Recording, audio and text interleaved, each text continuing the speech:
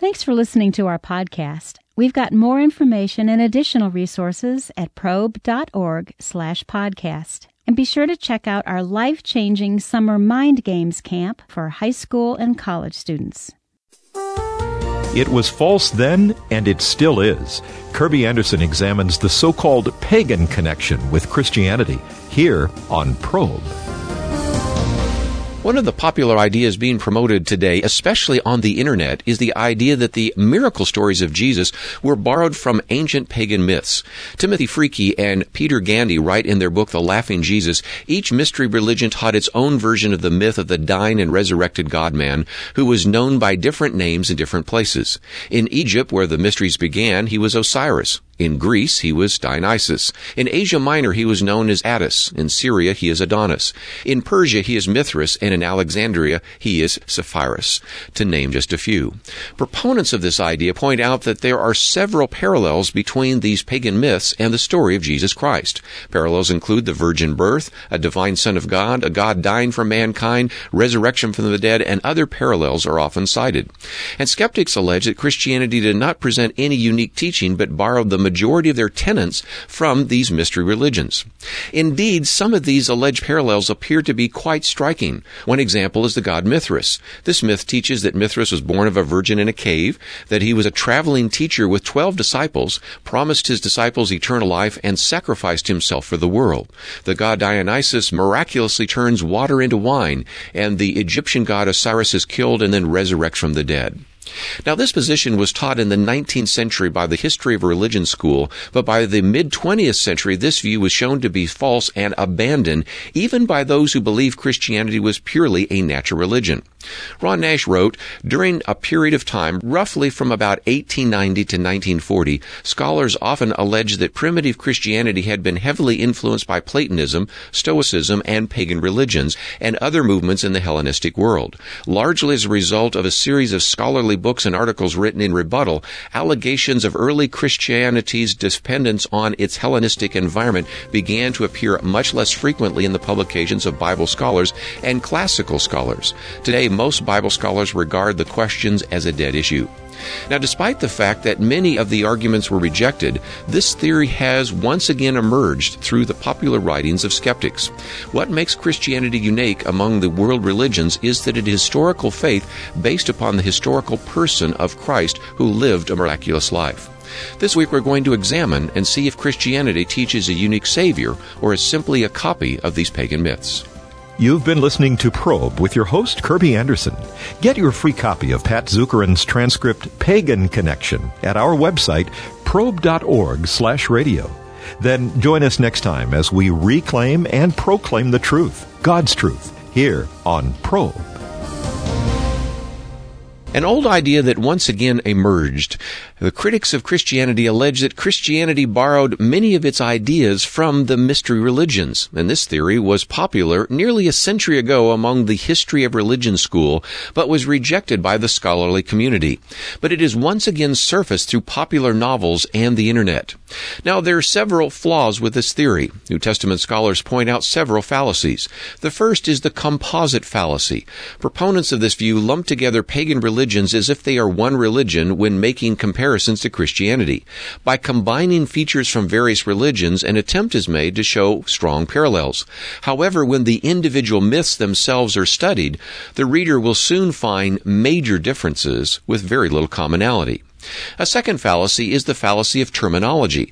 Christian terms are used to describe pagan beliefs, and then it is concluded that there are parallel origins and meanings. However, although the terms used are often the same, there's a big difference between the Christian practice and the definition from pagan understanding.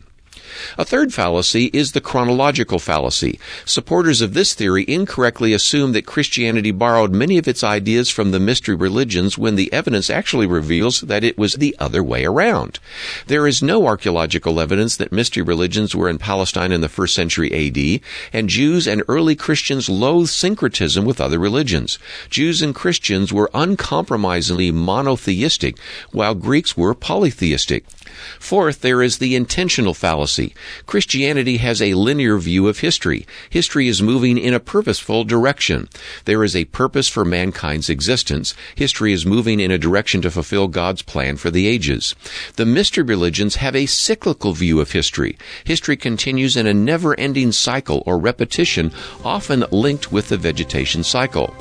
Christianity gains its source from Judaism, not Greek mythology. Jesus, Paul, and the apostles appeal to the Old Testament, and you find direct teachings and fulfillments in the Old Testament. Teachings such as one God, blood atonement for sin, salvation by grace, sinfulness of mankind, bodily resurrection are all sourced in Judaism and foreign to Greek mythology. So once again, we can see that this old idea, though it has emerged, is in error. Did Christianity borrow its ideas from the mystery religions? Well, critics of Christianity point to several parallels between Christianity and the myths of these religions. However, a brief study of these legends soon reveals that there are very few, if any, alleged parallels to the life of Jesus Christ. Historians acknowledge that there are several variations to many of these myths and that they also evolved and changed as Roman culture and later Christianity influenced them. Historical research indicates that it was not until the 3rd century A.D. that Christianity and the mystery religions came into real contact with one another, and a brief overview of some of these most popular myths reveals the lack of resemblance with Christianity.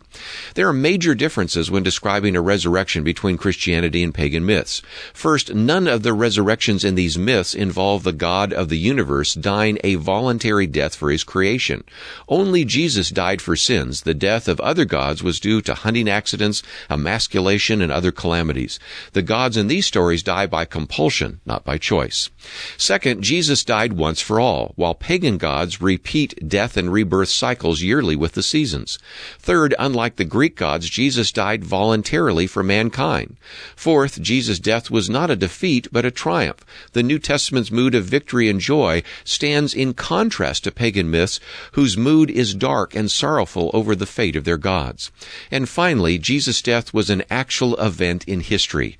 Christianity insists and defends the historical credibility of the gospel accounts, while the pagan cults make no such attempt. A popular myth that some believe parallels the resurrection of Christ is the story of Osiris. The cult of the gods Osiris and his wife Isis originate in Egypt. According to the legend, Osiris's wicked brother Set murders him and sinks his coffin to the bottom of the Nile. Isis recovers the coffin and returns it to Egypt. However, Seth discovers the body and dismembers it into 14 pieces and throws them into the Nile. Isis collects 13 of the body parts and bandages the body, making it the first mummy, and Osiris was transformed and thus becomes the ruler of the underworld, a state of semi-consciousness. This legend hardly parallels the resurrection of Christ. Osiris is not resurrected from death to life. Instead, we see Christ rose physically from the grave, conquering sin and death, and the body that was on the cross was raised in glory. Did Christianity borrow its theology from the pagan mystery religions? One of the alleged parallels is the resurrection. We previously studied the resurrection account of Osiris and found little in common with the resurrection account of Christ. There are two other popular myths that proponents of this theory point to, Mithras and Attis. Now, there is a belief that the story of Mithras contains a death and resurrection. However, there is no teaching in early Mithraism of neither his death nor his resurrection. Nash stated, Mithraism has no account of the death and resurrection of its God, and no place for any concept of rebirth, at least during its early stages. Moreover, Mithraism was basically a military cult. Therefore, one must be skeptical about suggestions that it appealed to non-military people like the early Christians. Moreover, Mithraism flowered after Christianity, not before, so Christianity could not have copied from Mithraism. The timing is incorrect to have influenced the development of first century Christianity. It is most likely the reverse. Christianity influenced Mithraism. Edwin Yamauchi, one of the foremost scholars on ancient Persia and Mithraism, says that the early Mithra were actually dated to the early 2nd century. There are a handful of inscriptions that date to the early 2nd century, but the vast majority of the texts are dated after AD 140. Most of what we have as evidence of Mithraism comes from the 2nd, 3rd, and 4th centuries AD. That's basically what's wrong with the theories about Mithraism actually influencing the beginnings of Christianity. The legend of Attis was popular in the Hellenistic world. According to this legend, Cybele was known as the mother goddess, fell in love with a young Phrygian shepherd named Attis. However, he was unfaithful to her, and she caused him to go mad. In his insanity, he castrated himself and died. The great mourning of Cybele caused death to enter into the world, and Cybele then preserved the dead body of Attis, allowing his hair to grow and a little finger to move. Any account of a resurrection of Attis does not appear until 150 years after Christ. There is little similarity between Attis' coma state and the resurrection of Christ.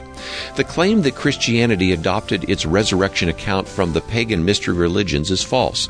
There are very few parallels at all to the resurrection of Christ, and the idea of a physical resurrection to glory is actually foreign to these religions, and the stories of dying, rising gods do not appear till well after Christianity.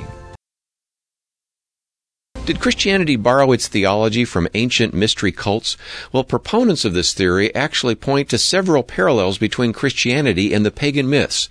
Previously, we studied the alleged parallel resurrection stories. It was apparent that the supposed resurrection accounts in the mystery religions had little in common with the resurrection account of Christ. Let's now look at the alleged parallels between virgin births in the mystery religions and the virgin birth of Christ. We find that parallels quickly break down when the facts are analyzed. In the pagan myths, the gods lust after women, take on human form, and enter into physical relationships. Also, the offspring that are produced are half human and half divine beings.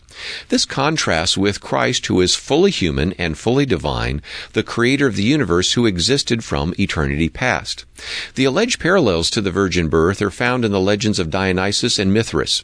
Dionysus is the god of wine, and in this story, Zeus, disguised as a man, has relations with Semele, and she becomes pregnant. Hera, Zeus' wife, in a jealous rage attempts to burn Semele, and Zeus rescues the fetus, sewing the fetus into the thigh until Dionysus was born. The birth of Dionysus is the result of the sexual union of Zeus in the form of a man and Semele. This cannot be considered a virgin birth. One of the popular cults of later Roman Empire was the cult of Mithra, which originated actually in Persia. Mithra was supposedly born when he emerged from a rock. He was carrying a knife and a torch and wearing a Phrygian cap. He battled first with the sun and then with the bull, and thought to be the first act of creation. Mithra slew the bull and then became the ground of life for the human race.